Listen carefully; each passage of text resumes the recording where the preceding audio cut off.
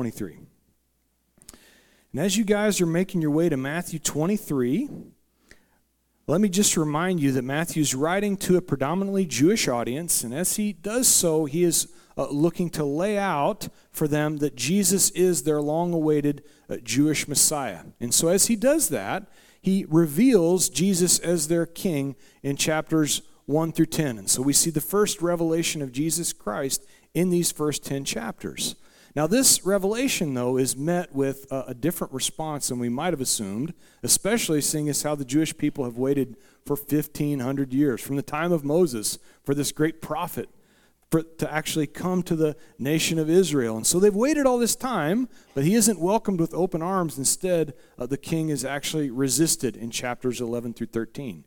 And so as Jesus is resisted, he then doesn't just go to battle with them. He instead takes the message, he takes his ball, and he goes to another court. He goes up north to Lebanon and east into Syria and into Jordan. And he heads to these other areas to teach the good news, the gospel message, to give it to people that actually want to hear it. And so in chapters 14 through 20, we see the king retreating. And as he retreats, he takes his disciples along with him, and he uses this time, this 3-year period, to actually teach them and train them in the ways of the Old Testament. He essentially unveils the Old Testament for them. And what we like to say is the New Testament is the Old Testament concealed, and the Old Testament is the New Testament concealed, and the New Testament is the Old Testament revealed. And so this is the revelation of Jesus that he's giving them in chapters 14 through 20. But then, where we picked up a couple weeks ago in chapter 21, we see Jesus now coming back into Israel and specifically into Jerusalem in chapter 21. And we're going to see the king is going to go from being resisted to flat out rejected. But it begins triumphantly. In chapter 21, we have the triumphal entry of Jesus into the city of Jerusalem during their Passover feast. And this is a fulfillment of the prophecy given in Daniel chapter 9. To the very day, Jesus walks into the city of Jerusalem triumphantly. And then in chapter 22, we see that the king is now being examined. As John the Baptist said, "Behold the Lamb of God who takes away the sin of the world." We have the Lamb of God entering at this mark before the Passover feast, the time of examination for the Lamb. And so Jesus, the Lamb of God, is there to be examined exactly as it was laid out there in Exodus chapter 12. He becomes the fulfillment of the Passover lamb during the Passover feast. God's trying to paint this a pretty obvious picture for us to be able to grasp. And so we see that he passes the examination. He's deemed perfect. In fact, they have no more questions for him. So now where we're going to be in chapter 23 today is the final public message of Jesus to the people. And so the scene looks something like this. You've got the city of Jerusalem. It's now pulsating with upwards to 2.5 to 3 million people. A town that maybe had 200,000 to 300,000 has grown to 10 times that size during the Passover feast. And Jesus is at the epicenter of all activities for Passover. He's there at the temple, and he's teaching, most likely in the court of the Gentiles. There were all these different courts that groups of people were allowed to come into based upon your gender, based upon your ethnicity. But Jesus is out among the common people where the women could come, the Pharisees could come, the Gentiles could come, and he's teaching there in the court of the Gentiles. And so thousands of people most likely are gathered around him, and it's here we arrive in chapter 23. But interestingly enough, for his final message, he does not choose a message of salvation, which you might think that Jesus would pick for his final public message. Instead, he chooses to give a message of denunciation.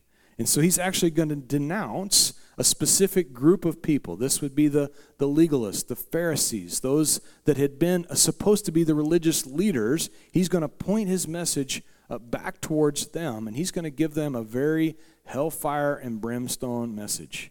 And so if you grew up in denominational Christianity, this probably makes you recoil just a little bit, right? So for years and years, if we didn't go to church and get a hellfire and brimstone message, we might feel like we didn't get a good message. If the pastor didn't sweat a little bit, if he didn't slam his hand down and tell people that they're going to hell if they don't change, We would literally go, look, I didn't get the hell beat out of me today, so I don't know that the pastor had his A game on. So that's the way oftentimes that we would feel. And so in the generations to come, in my generation, for example, the last 20 years or so, what's happened is churches have gone away from that type of message, and now it's all feel good. And so come on in, let's feel good about you. We don't want to talk about hell at all because we don't want to beat the hell out of you like they used to back in the day. And so now you've got the very cushy messages. We don't want to mention hellfire and brimstone. And what I would promote to you is that Jesus did both. He, in fact, actually spoke far more about hell than he did about heaven throughout Scripture. Now, it doesn't mean that it's not the goodness of God that leads a man to salvation. That's what Paul says in Romans 2:4. That is very true. It's the goodness of God that actually leads a man to salvation. But here's the thing. If for long enough we ignore his grace, and we ignore his grace, and we ignore his grace, then we must face his wrath. That's precisely what he's going to do. For 3 years, he's given messages of salvation and grace. And so it's come a time where they must hear that there is a consequence to denying Jesus Christ. So pick up with me, if you would, in chapter 23, after that feel-good message on Independence Day. Welcome into Woodlawn Chapel. Chapter 23, verse 1. And then Jesus spoke to the multitudes and to his disciples, saying, the scribes and the Pharisees sit in Moses' seat.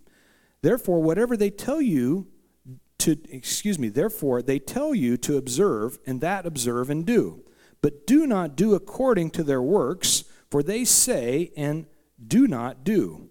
For they bind heavy burdens, hard to bear, and lay them on men's shoulders. But they themselves will not move them with one of their fingers.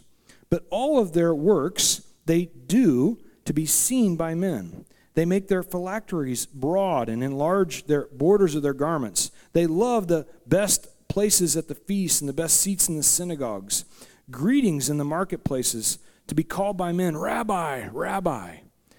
And so what we see is Jesus is going to start his last message with essentially addressing how not to lead a group of people. So he's going directly at the Pharisees, and he's lining them up, and he's saying, look, I'm going to tell you how not to do church leadership. It starts with false leaders in verses 1 and 2 lack God-given authority. In verse 2, we read that the scribes and Pharisees sit in the seat of Moses. Now, in some of your translations, you might actually get a better translation than this. It reads, have seated themselves. They were not placed in this seat by God, but they decided on their own accord that they're going to be put in a position of leadership, which is a huge question for us. If you're a part of a church at all, you need to ask, is the leader of that place called by God? Because if he or she is not, it's a big warning flag. And that's precisely what's happening here for these leaders, these Pharisees and scribes. They were not called by God to be in the seat of Moses. They put themselves in that position. Secondly, he mentions in verse 3 that false leaders lack integrity. He says, therefore, whatever they tell you to observe, that observe and do, but they do not do according to their own works. So they're telling you things to do. By the way, they're telling you the law. The Pharisees and the scribes were the fence of the law, is what they called themselves. What they said was good, but instead they didn't actually follow through in their own lives. They lacked integrity. And so it didn't mean to throw out the message. So often we see that a church leader falls, and what do? We discredit the message because the messenger has been discredited. The message is still good. The issue is with the messenger. And so that's precisely what Jesus is saying, is that these men lacked integrity. The third thing we see is that false leaders lack sympathy. In verse 4, we read, for they bind heavy burdens, hard to bear, and lay them on men's shoulders, but they themselves would not move one of their fingers. And so they lack sympathy for the people. The people that they were preaching to, they already had hard lives. They lived in an agrarian society. It's not easy to be a farmer. And so they already had plenty of tasks, and instead of helping them with this and having sympathy, they actually loaded more burdens upon them. Here's more things you need to do. In fact, the Pharisees and the scribes would take the law of Moses, and then they would write their own commentary to it. You know what? You need more instruction. We need to go deeper into the Word of God and tell you all the ways you need to be doing these things correctly. And so when Jesus came up against them for their oral traditions, it was specifically these additional commentaries, what's known as the Talmud. They would layer on these extra things. This is what God meant when he said this. By the way, if you ever start by saying, this is what God meant, you're probably in a danger zone right there, because God says exactly what he means. And so we need to take the interpretations very literally and not add to it. Besides the fact that as they layered on these additional oppressive requirements, it went directly against the teaching of Jesus. In Matthew 11:30, he says, take my yoke upon you, right? So now we're going to recoil. We got more yokes. But he says, but my yoke is easy and my burden is light. And when Jesus said that, he was telling them, look, I want you to take my yoke upon you, but guess who is yoked up to you when you do that? It's Jesus. The yoke was that wood beam that attached to the back of the oxen. They would team two oxen together. What he's essentially saying is, I want to be your travel companion. Let me work alongside you. We'll do this together. So Jesus had sympathy where these false leaders did not. Finally, in verses 5 through 7, we see that false leaders lack humility. We read that they were looking to actually have themselves be known before men. In verse 5 it says, but they do their works so that they can be seen by men. They would go out into the marketplace and make sure that everyone saw them doing all their holy exercises. They would make their phylacteries broad. Now, many of you don't know what a phylactery is. I had a picture of it last week, but they would take the great Shema, that Hear, O Israel, the Lord your God is one. You should love the Lord your God with all your heart, all your mind, and all your strength. This is their great Shema. They would write it on scrolls and roll it up, and they would put it in these wood boxes and literally attach them to their foreheads, because God's law said it should be between the frontlets of your eyes. And so they'd walk around with these boxes, and they still do to this day. The Orthodox Jews have these boxes on their heads with the great Shema written on them. But for these Jews, they would make the boxes bigger and bigger and bigger. Before long, they're walking around like a 1980s hair band, right? Like, you know that the more awesome the band is, the bigger the hair gets, right? You remember those days? I may be the only one. And who, there's a little quiz here, nothing to do with the scripture, but who had the best hair in all the 80s? Cinderella, right? Don't know what you got till it's gone. Right? This is precisely, for these guys, what's going on. They didn't know what they had until it was gone, because they were too busy trying to get other people to notice them. And beyond that, they would actually take the hem of their garments, the border of their garments, and make them wider and wider. In Numbers chapter 15, we see this instruction God gives for the border of their garments. That hem around the bottom of their prayer shawl was to be interlaced with blue thread. The blue was to actually remind them that they're after something far better, after heaven. And so as the woman who was bleeding continually for 12 years came to Jesus, what does she want to touch in his shawl? She wants to touch the hem of his garment. She wants to have a little access to heaven. But for these men, they would actually take the border of those garments and make them wider and wider and wider, because why? They're more heavenly. They're far more holy than anybody else. So this is what Jesus is giving them as a setup for the rest of the message. But he's not going to leave them there just about what bad leaders are. He's going to say, all right, in the next few verses, here's what good leadership should look like. Pick up with me in verse 8.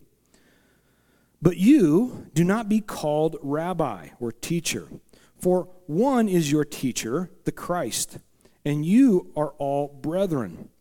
Do not call anyone on earth your father, for one is your Father, he who is in heaven. In verse 10, and do not be called teacher, for one is your teacher, the Christ. And he who is greatest among you shall be your servant, and whoever exalts himself shall be humbled, and he who humbles himself shall be exalted. And so we see what not to do in the first 7 verses, and now Jesus is going to say, all right, don't do any of that. Instead, do these two things. First of all, in verses 8 through 10, good spiritual leaders avoid elevated titles. They are not looking for the big job title. Jesus, we find, even in his ministry, he who deserved to have a title actually intentionally avoided titles and recognition all the way up until chapter 21 of Matthew. The only time that he even acknowledged that he was king was on his triumphal entry, 4 days before they crucified him. And so we see Jesus intentionally avoiding titles, and even when it came to praise, he intentionally diverts all praise back to the Father. Look through the miracles of Jesus, and what you find is he was continually diverting praise, not to himself, but give it to the Father. Give this praise to where it belongs. And so he over and over again does this, which is why in ministry, I will intentionally avoid any kind of title. If you want to call me pastor, I will take that, even though it kind of gives me the willies a little bit, because most days I don't feel like a pastor. I'm hanging on to this thing just like you guys are. And anytime I hear the word reverend, boy, there is nothing reverential about me at all. I mean, hang around a little bit, you'll find out that there's no reason for it. And so I just have a little different calling than perhaps you have, but we're all working on this life together. That's what Jesus is saying. You're all brethren. And he also makes a clear point. In John chapter 2, we see that he didn't give any credence to what men said about him. John chapter 2, verse 24 says this, but Jesus did not commit himself to them, speaking of the men around him, because he knew all men and had no need that anyone should testify of man, for he knew that what was in man. He knew exactly what was in man's heart, so he wasn't looking for accolades from any man, because he knew just how evil and wicked they truly were. Now then, the second thing that good leaders do after they avoid elevated titles is they accept lowly tasks. In verses 11 and 12, we see that he who is greatest among you shall be your servant, and whoever exalts himself will be humbled, but he who humbles himself will be exalted. And so when we look at the life of Jesus, what do we see? He was willing to wash the feet of his disciples. Can you imagine this? This was a job they would give only to the lowest of the servants. Why? Because they wore sandals in those days. I mean, Air Jerusalems is what Jesus walked around on. And so their feet were nasty. I mean, dusty, dirty roads, camel poop. I mean, you can imagine the stuff that's on their feet. But here's Jesus, the God of the universe, actually washing the feet of his disciples. He ate with sinners. Who would be caught eating with a sinner, a tax collector? He also touched lepers. I mean, these were the scourge of all society, lepers. They were convinced that God actually allowed them to have leprosy and we were to stay away. They were unclean. So unclean they would have to actually call out to people as they approached, unclean, so that no one would accidentally come into contact with them. Jesus wasn't afraid to lay hands on them, in fact, even wrap his arms around them.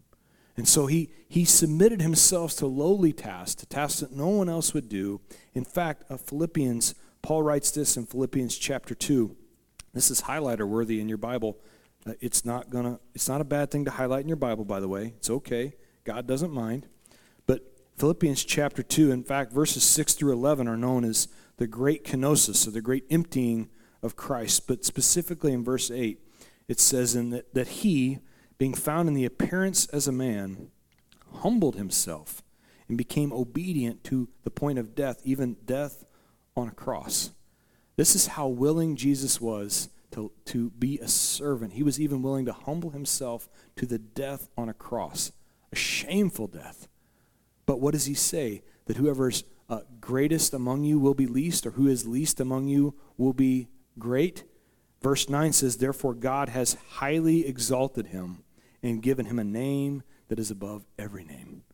So because of this, he is actually highly exalted in heaven throughout all of eternity. And so that's precisely what good spiritual leaders are looking to do. Take on any lowly task, because what we know is we're actually going to be exalted for all of eternity.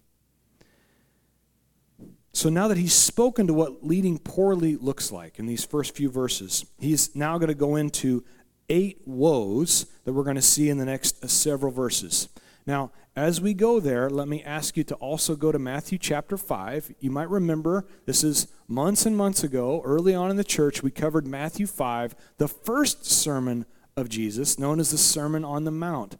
There were 8 blessings that Jesus gave in that first several verses of Matthew 5, known as the Beatitudes. You might have heard of the Beatitudes, Matthew 5, 1 through 12. And so these 8 blessings correlate with the 8 cursings, or the 8 woes that he's going to pronounce upon these scribes and Pharisees. So we begin in verse 13 of Matthew 23. But woe to you, scribes, Pharisees, and hypocrites! For you shut up the kingdom of heaven against men, for you neither go in yourselves, nor do you allow those who are entering to go in. And so he pronounces a judgment upon their pride. But in verse 3 of chapter 5, he says, Blessed are the poor in spirit, for theirs is the kingdom of heaven. The poor in spirit is who get access to the kingdom of heaven. But I might remind you that being poor in spirit isn't poor in wallet.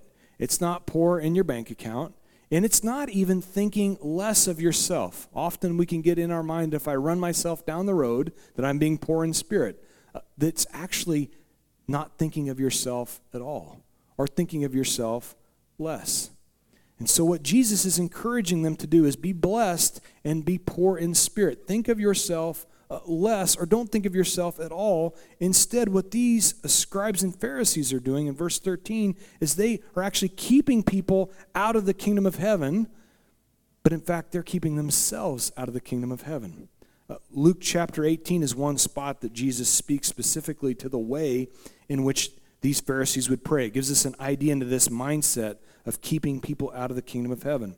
In Luke 18:11, Jesus says, The Pharisee stood and prayed thus to himself, God, I thank you that I am not like other men, extortioners, unjust, adulterers, or even as this tax collector. I fast twice a week and I give tithes of all that I possess. Look at me, Lord. Look at how well I'm doing. I'm so proud. So they're looking down upon others, placing judgment upon others. But look with me in verse 13 how Jesus speaks about the tax collector. He says, And the tax collector, standing afar off, would not so much as raise his eyes to heaven, but beat his chest and say, God, be merciful to me, a sinner. The tax collector in this scene actually saw himself rightly. When he looked in the mirror, he saw himself for precisely what he was. He was a sinner. Didn't deserve to even lift his eyes up to God. He was poor in spirit.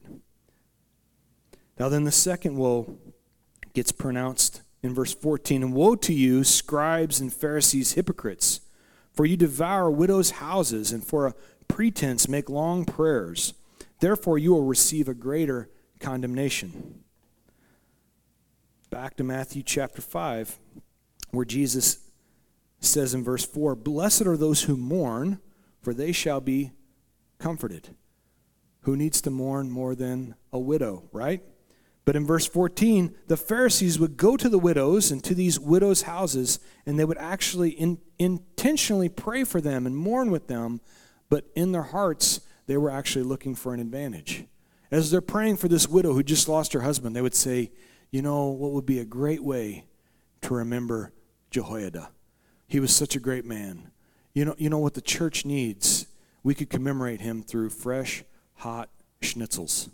We are going to have a schnitzel bar dedicated just to the memory of Jehoiada. If you just write a check made out to our temple today, we can give you a schnitzel bar for Jehoiada. Now, see, I did that, and I didn't even make a mistake. There you go. Y'all were waiting for it. Is he going to be able to get through it?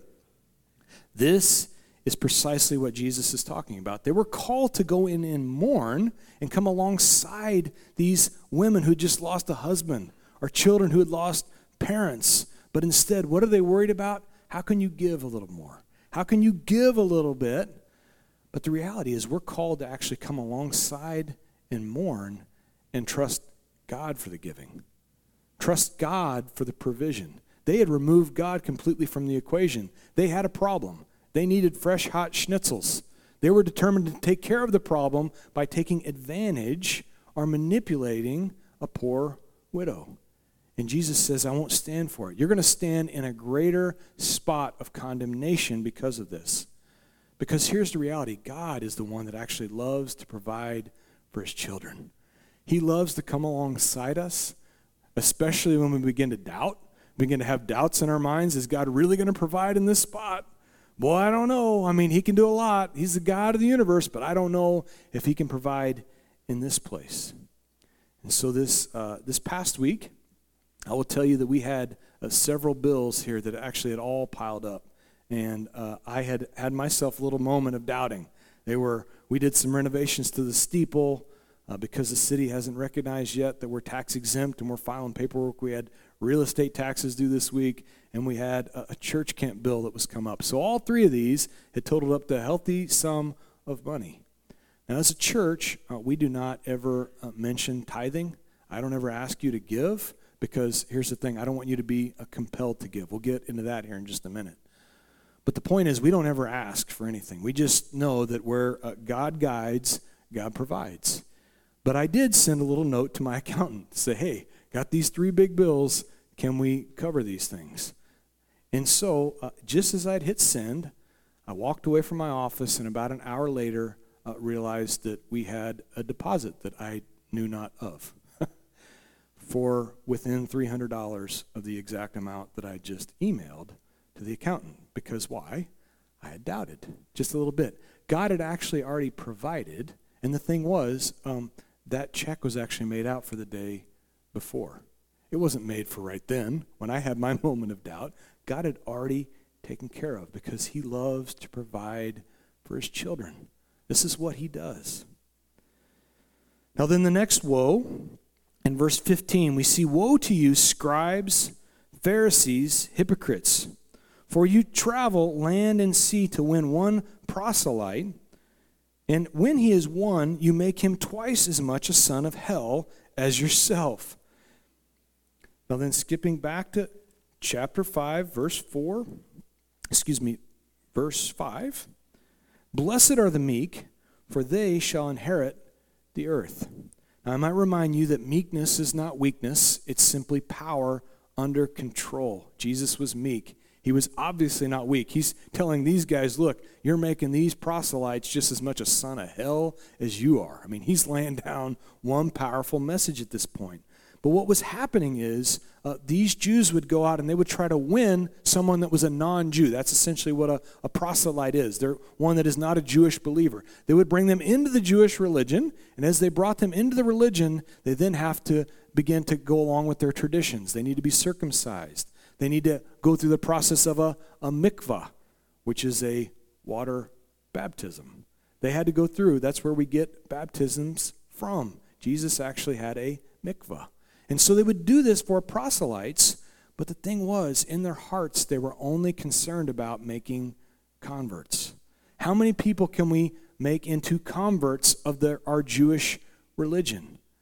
But God didn't call us to make converts. He called us to go, therefore, and make disciples of all men.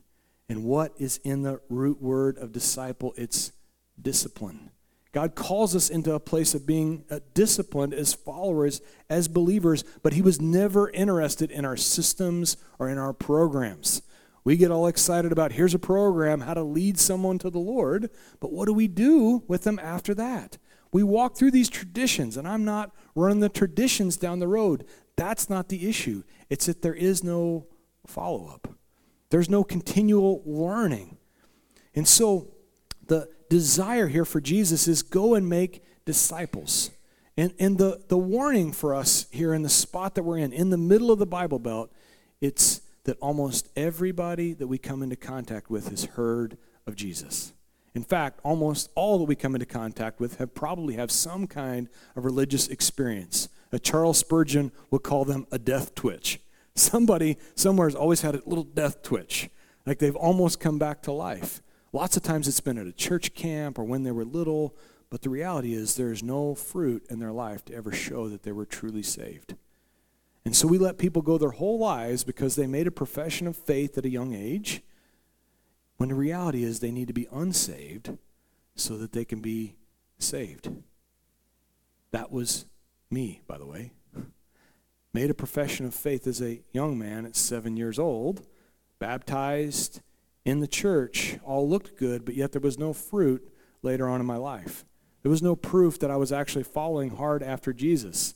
I would have signed a little form that said, yes, I'm a believer. I said I do. But there was no real submission. The willingness was really the key. The laying down my life to put hands in the air and say, God, it's all yours. You can have it. Would I have gone to heaven with that simple profession as a young man? I don't know. But I'm sure glad I don't have to test him on it. I wouldn't want to stand in front of him and say, was that good enough or was it not? It's talking to people truly about what does your walk with Jesus look like? Do you have a relationship with him? Are you in communication with one another? How are you going to have a relationship with someone you never talked to? That's a long-distance relationship. God's in it for a personal relationship. It was never about religion. It was always about relationships. Now then the next woe pronounced, he says, woe to you blind guides in verse 16, who say, whoever swears by the temple, it is nothing. But whoever swears by the gold in the temple, he is obliged to perform it. Fools and blind, for which is greater, the gold or the temple that sanctifies the gold? And whoever swears by the altar in verse 18, it is nothing. But whoever swears by the gift that is on the altar, he is obliged to perform it. Fools and blind, for which is greater, the gift or the altar that sanctifies the gift? Therefore, he who swears by the altar swears by it and all things on it. And whoever swears by the temple swears by it and him who dwells in it. And he who swears by heaven swears by the throne of God and by him who sits on it. And so we'll go back to the next beatitude, Matthew chapter 5, verse 6. Blessed are those who hunger and thirst for righteousness. So they had an issue, they had a swearing problem, but what Jesus is really saying is you actually have a righteousness problem. For those who are righteous also seek the truth, and they seek simplicity. For these Pharisees and the scribes, what's taking place here is they would make these great proclamations. Oh, I swear by the temple that I will do this thing for you. But then days later, when you didn't actually fulfill that promise, you come back to the guy and go, wait, I thought you swore by the temple that you would take care of this. Well, I did, but I didn't swear by the gold in the temple. And so, therefore, this promise is null and void. And they would do the same thing with sacrifices. They would say, oh, I swear by the altar of Jehovah that I will do this. But then they wouldn't fulfill their obligation. And so when people would come back, they would say, well, I didn't swear by the sacrifice that was upon the altar. Therefore, that's that promise, my proclamation to you, that doesn't hold. And Jesus is saying, look, you're blind. Because what I'm actually after in this relationship is righteousness. I'm after the truth. And in fact, the reality is, as these guys are making a mockery of vows, Jesus says, don't even take a vow. Don't take any vow at all, because in Matthew 5:37, he says you should let your yes be yes, and your no should be no, and anything that comes beyond this is from Satan. It's from the evil one. We should be such a people that conducts ourselves so righteously that if I tell you I'm going to do something, I shouldn't have to promise on a stack of Bibles. I swear on my mother's grave. All these things that we do to make sure this promise is going to hold. Pinky promise, right? That the reality is, as a Christian people, we should be so righteous and truthful that whatever we say, that is what we're going to do. And whatever we say we're not going to do, we're not going to do it. Let your yes be yes and your no be no. Now then, verse 23, he continues on and says, woe to you scribes and Pharisees, hypocrites. I want to make sure he throws that in there. You pay tithe and mint and anise and cumin, and have neglected the weightier matters of the law, justice and mercy and faith. These you ought to have done without leaving the others undone. Blind guides who strain out a gnat and swallow a camel. Back to Matthew chapter 5, in verse 7, where he says, blessed are the merciful. Blessed are the merciful, for they shall obtain mercy. Now, Jesus is specifically addressing their tithes and their offerings. They would take their spices, their mint and their cumin, these little bitty spices, and they would count them all out individually, one at a time. 9 for me, 1 for you, God. 9 for me, 1 for you. And they would do this to such great degree, making sure they didn't cheat God. They gave God exactly what he had coming to him.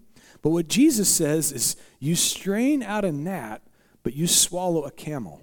In the law, the smallest unclean being or animal of all was the gnat. They were looking to strain out this little bitty unclean thing, but the largest unclean animal was the camel. So as they're busy trying to strain out a gnat, they've got themselves served up a big old camel platter right there in front of them. And what Jesus is trying to get across is, I didn't desire this at all.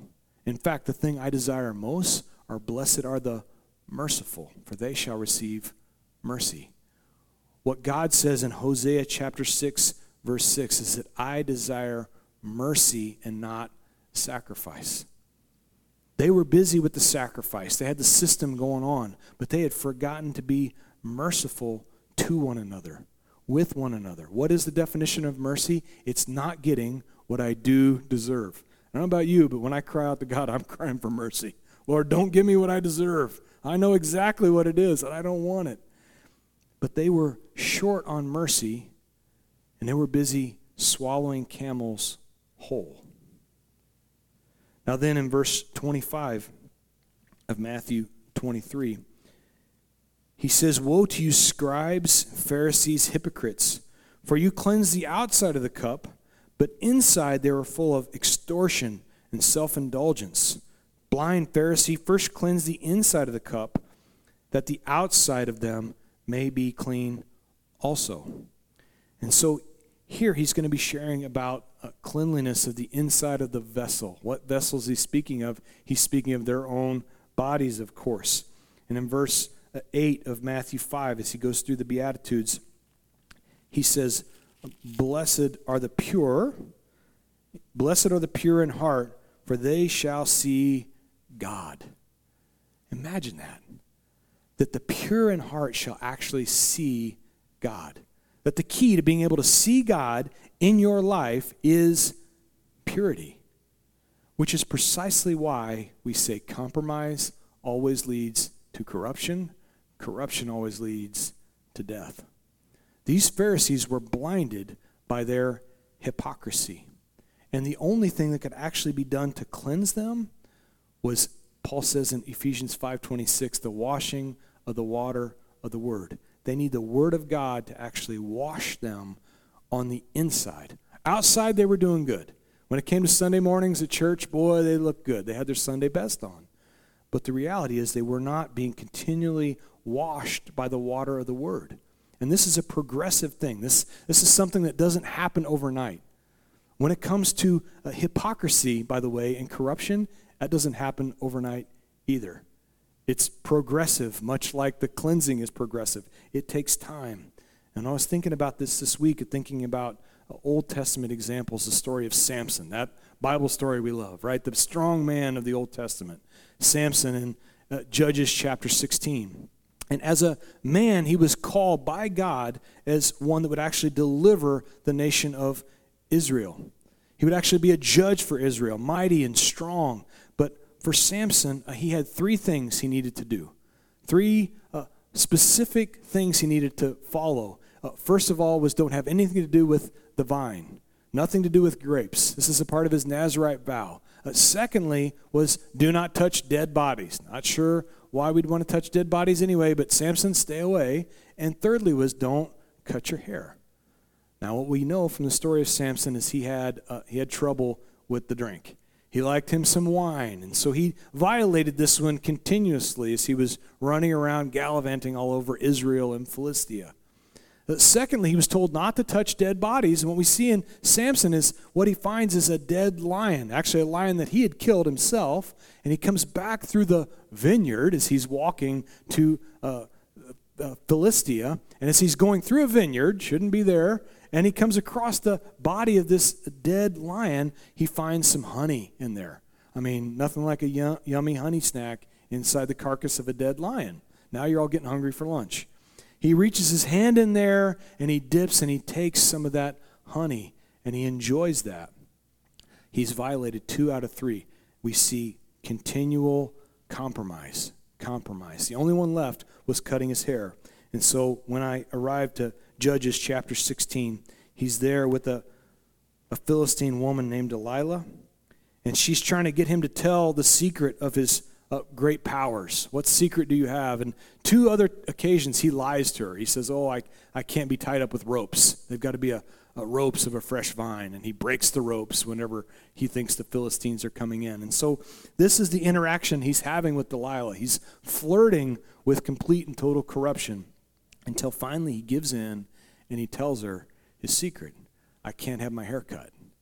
So what does she do? That when he falls asleep that night, she cuts his hair off. And then in verse 20, and she said, the Philistines are upon you, Samson. And so he awoke from his sleep and he said, I will go out as before at other times and shake myself free.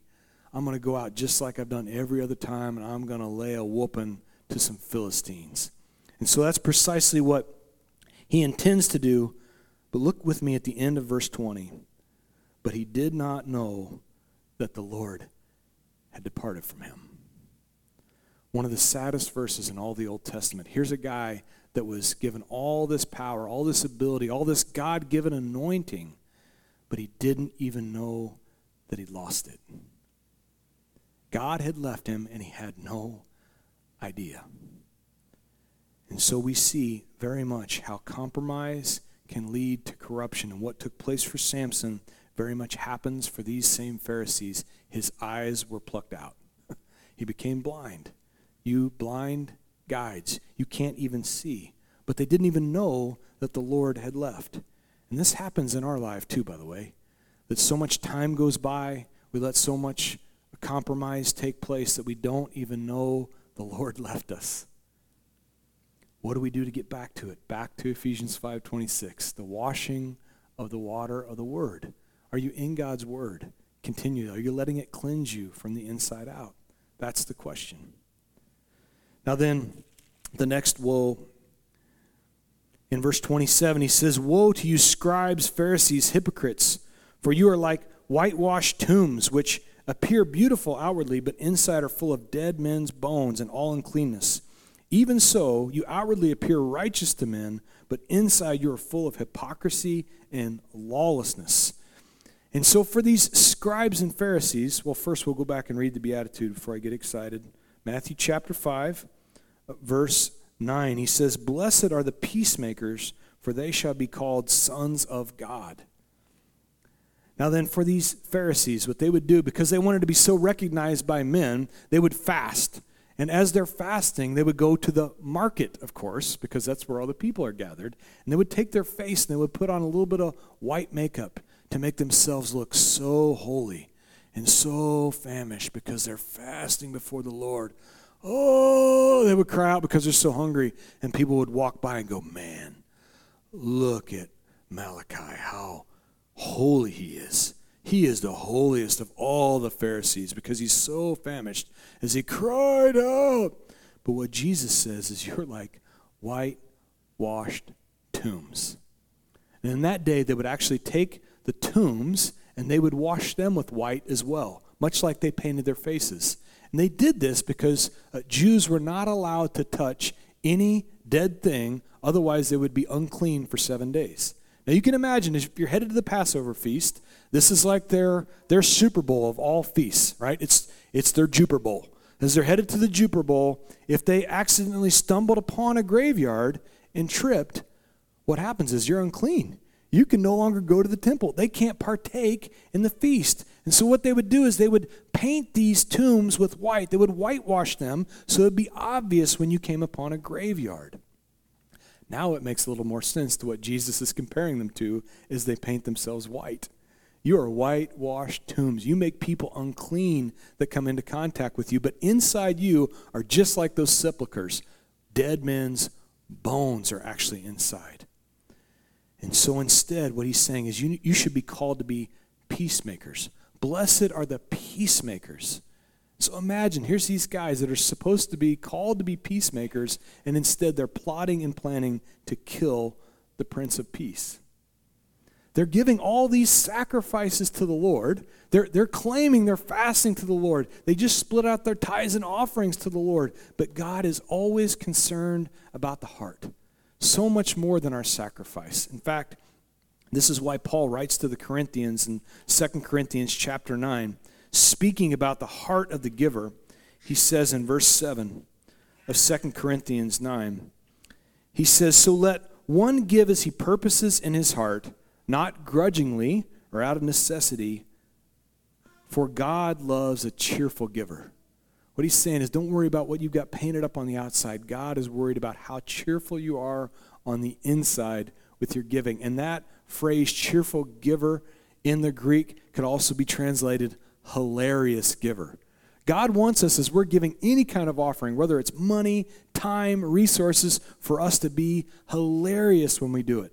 I should literally, when I walk back to the tithe and offering box, throw my head back and go, "Ha ha! Wow, God, you're so good. I can't believe how good you are."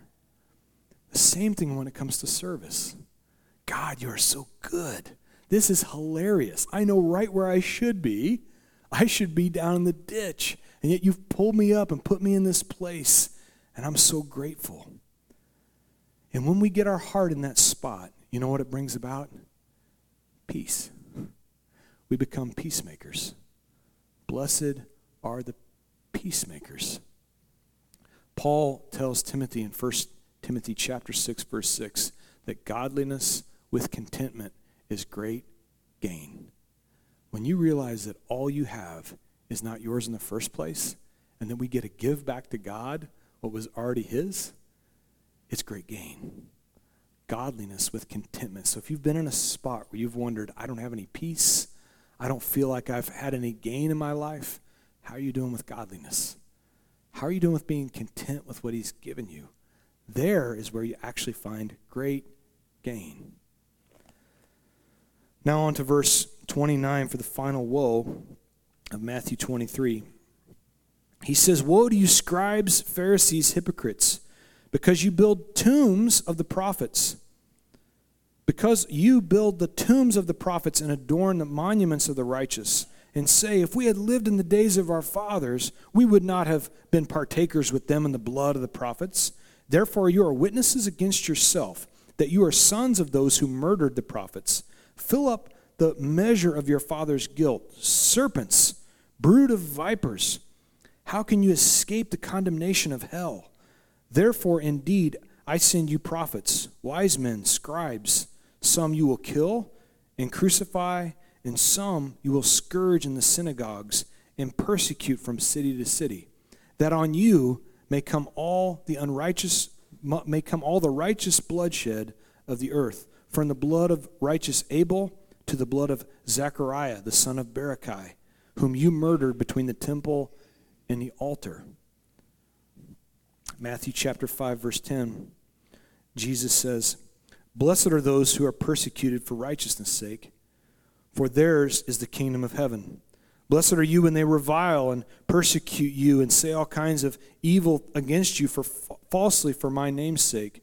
Rejoice and be exceedingly glad, for great is your reward in heaven. For so they persecuted the prophets who were before you."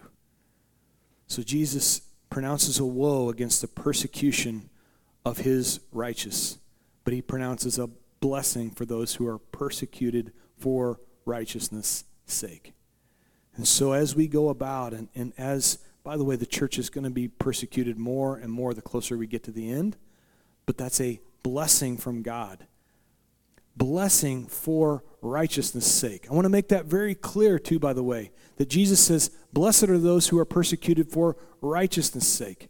Now, oftentimes there can be people who are persecuted, but it's not for the sake of righteousness. It's in fact just for the sake of being weird or annoying. Like some people are just persecuted because they're flatly annoying. Have you ever been to a place where you've seen street preachers? I used to go with my family to the Indy 500. As we would walk down Georgetown Avenue, there'd be the guys standing there with the signs, and they'd be yelling out, fornicators, drunks, whores. They would yell these things out on the crowd. Repent, for the kingdom of God is at hand. And what would happen is beer bottles thrown at them, they'd be spit on, and I'd walk by and think, man, I don't think I could be persecuted in that way. I mean, they are super righteous. And then I get to this spot in Scripture, and I think, no, they're just annoying. I mean, they're just weird. They were actually there trying to do a good thing, but because it wasn't for righteousness' sake, you don't see Jesus standing on a street corner pronouncing judgment upon people. What do we see in the life of Christ? Helping people. You ever been persecuted in the midst of helping someone? You don't have to raise your hands. You ever been persecuted in the middle of trying to love somebody? I just want to love them through this thing. And yet what happens? Persecution, pain. You ever been persecuted when you've forgiven? No one's been persecuted more, that's forgiven more than Jesus. That's what he's saying. Blessed are you in the midst of that. Be reassured when you're in the midst. And don't do what Satan wants you to do and stop loving. Stop forgiving. Stop helping people. Blessed are you. That's the promise that God's given. But for the self-righteous, what we see and what Jesus is specifically addressing here is that, in fact, he's not pronouncing judgment upon them. They've actually pronounced judgment upon themselves. Through their own self-righteousness, they have pronounced judgment upon themselves and their own nation. And so he's going to continue and say in verse 36, assuredly, I say to you, all these things will come upon this generation. What we find is for that generation of Jews, that in just about 40 years, in the year 70 AD, that all of Jerusalem is completely obliterated by the Roman government. They come in and they kill literally millions of Jews in the street. They take their temple. To this very day, it's still down to nothing. You go on the Temple Mount in Israel, in Jerusalem, and you will see nothing but a foundation is left. No stone was left upon another. And so this prophecy was fulfilled very nearly at the first coming of Jesus. Now then in verse 38, we see the response of Christ. He says, O Jerusalem, Jerusalem, the one who kills the prophets and stones those who are sent to her. How often I wanted to gather your children together as a hen gathers her chicks under her wings, but you were not willing. See, your house is left to you desolate. This is a heartbreak of the Father. He's not looking upon them going, see, you get what you had coming, stinking non-believers. But instead, he cries out in heartbreak, Jerusalem, Jerusalem. He does the same thing multiple times in the New Testament. He cries out for Simon Peter. In Luke chapter 22, he says, Simon, Simon, oh, how Satan wanted to sift you like wheat, but I prayed for you. He says the same thing to Martha, who's there with her sister Mary. He says, Martha, Martha, all the things that make for your worry. You're so worried and worked up, Martha. And then for the Apostle Paul, he says, Saul, Saul, why do you persecute me?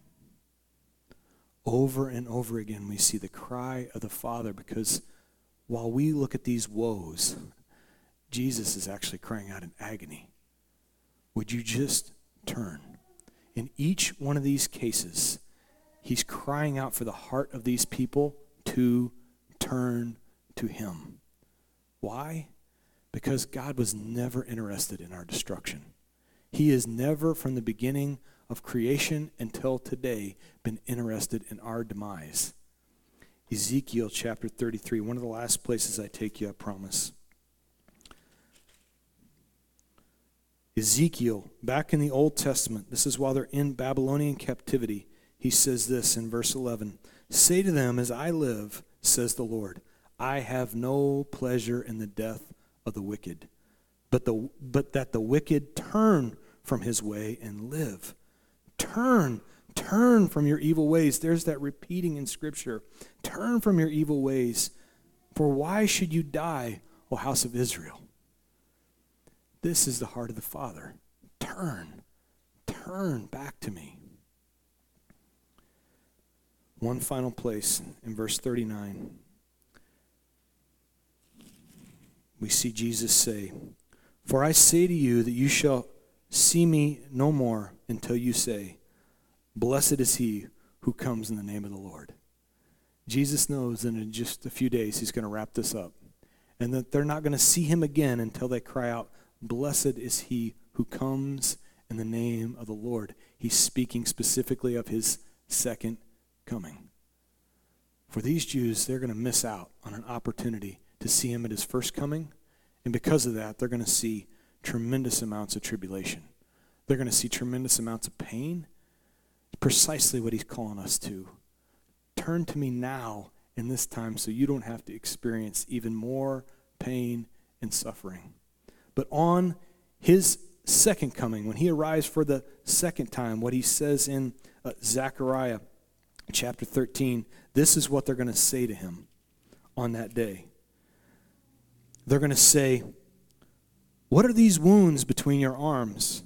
And then Jesus, will answer, "Those with which I was wounded in the house of my friends." They're going to look upon him and see the wounds in his hands and in his feet and in his side and say, "Hey, what happened?" And you're going to say, "These are the wounds I received in the house of my friends. The people that should have stood up for me instead crucified me."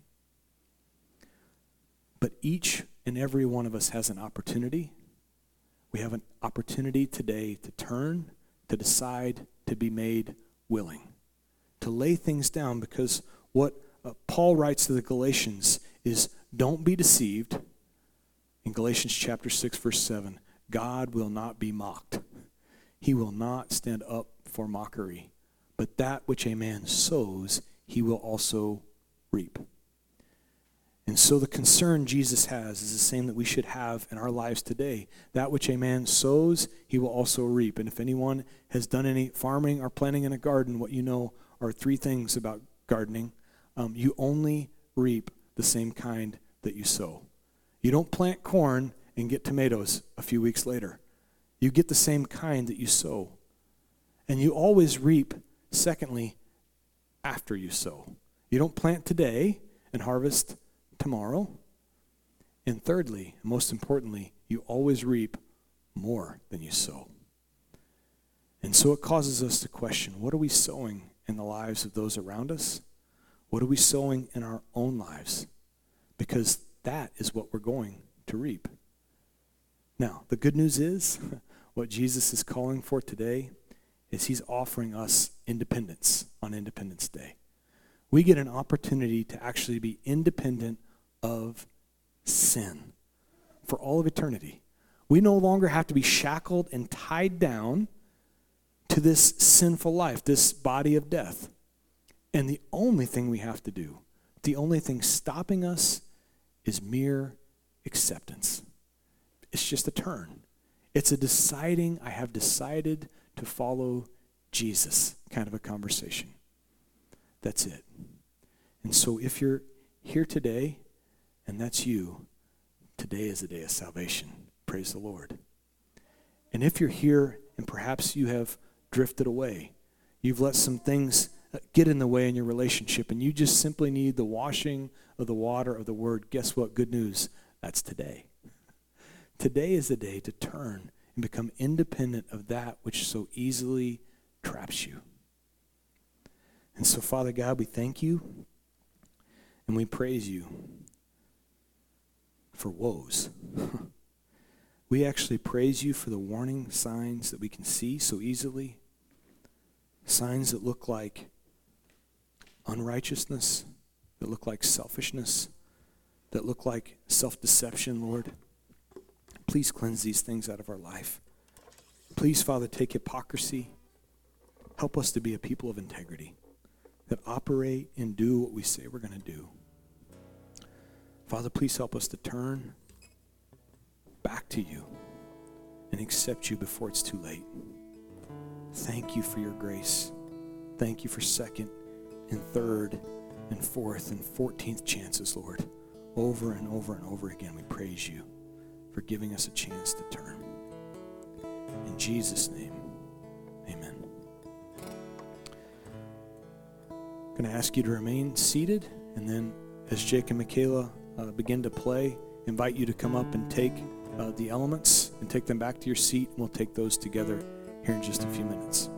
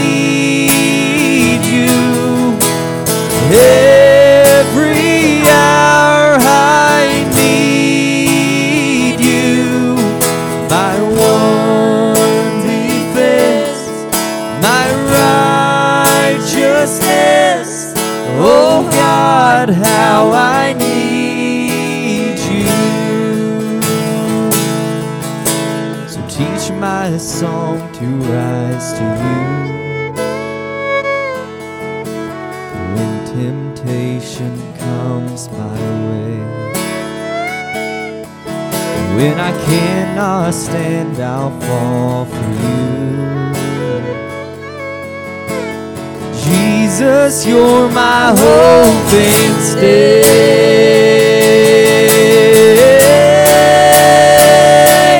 Lord, I need you. Oh, I need you. Every hour I need you. My one defense, my righteousness. Oh God, how I need you.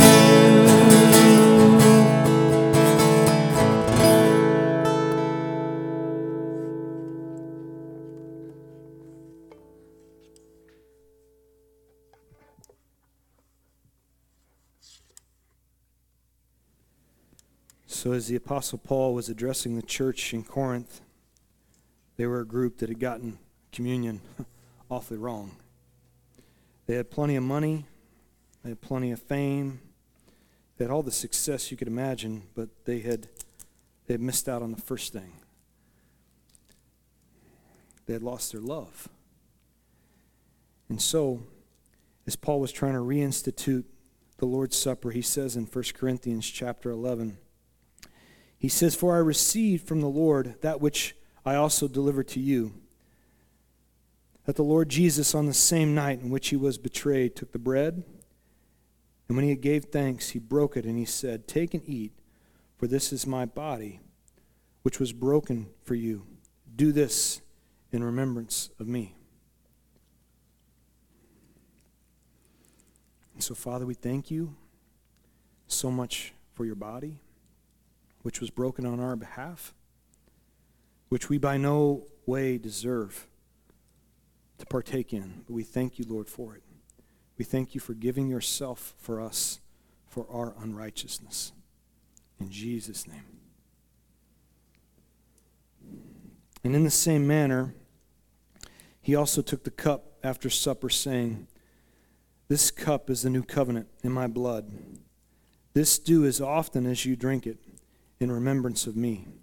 For as often as you eat this bread and you drink of this cup, you proclaim the Lord's death until he comes.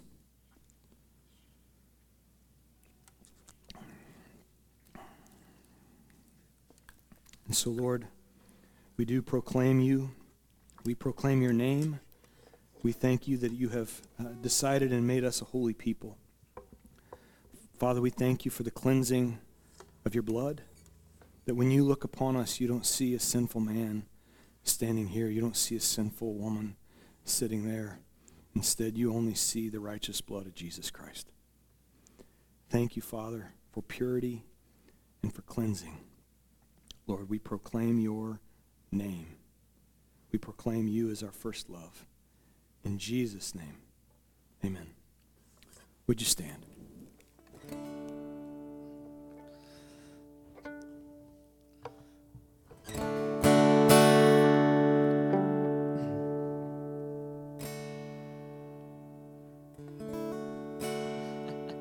Come set your rule and reign in our hearts again. Increase in us, we pray. Unveil while we're made. Come set our hearts ablaze with hope, like wildfire in our very souls. Holy Spirit, come and made us now. We are your church. We need your power in us. We seek your kingdoms first. We hunger and we thirst. Refuse to waste our lives, for you're our joy in Christ. To see the captives' hearts released, the hurt, the sick, the poor at peace. We lay down our lives for heaven's cause. We are your church. We pray revive this earth. Build your kingdom here. Let the darkness be. Show your mighty hand. Heal our streets and land. Set your church on fire. Win this nation back. Change the atmosphere. Build your kingdom here, we pray. Unleash your kingdom's power, reaching the near and far. No force of hell can stop your beauty changing hearts. You made us for much more than this. Await the kingdom seed in us. Fill us with the strength and love of Christ. We are your church. We are the hope on earth. Build your kingdom here. Let the darkness be. Show your mighty hand. Heal our streets and land. Set your church on fire. Win this nation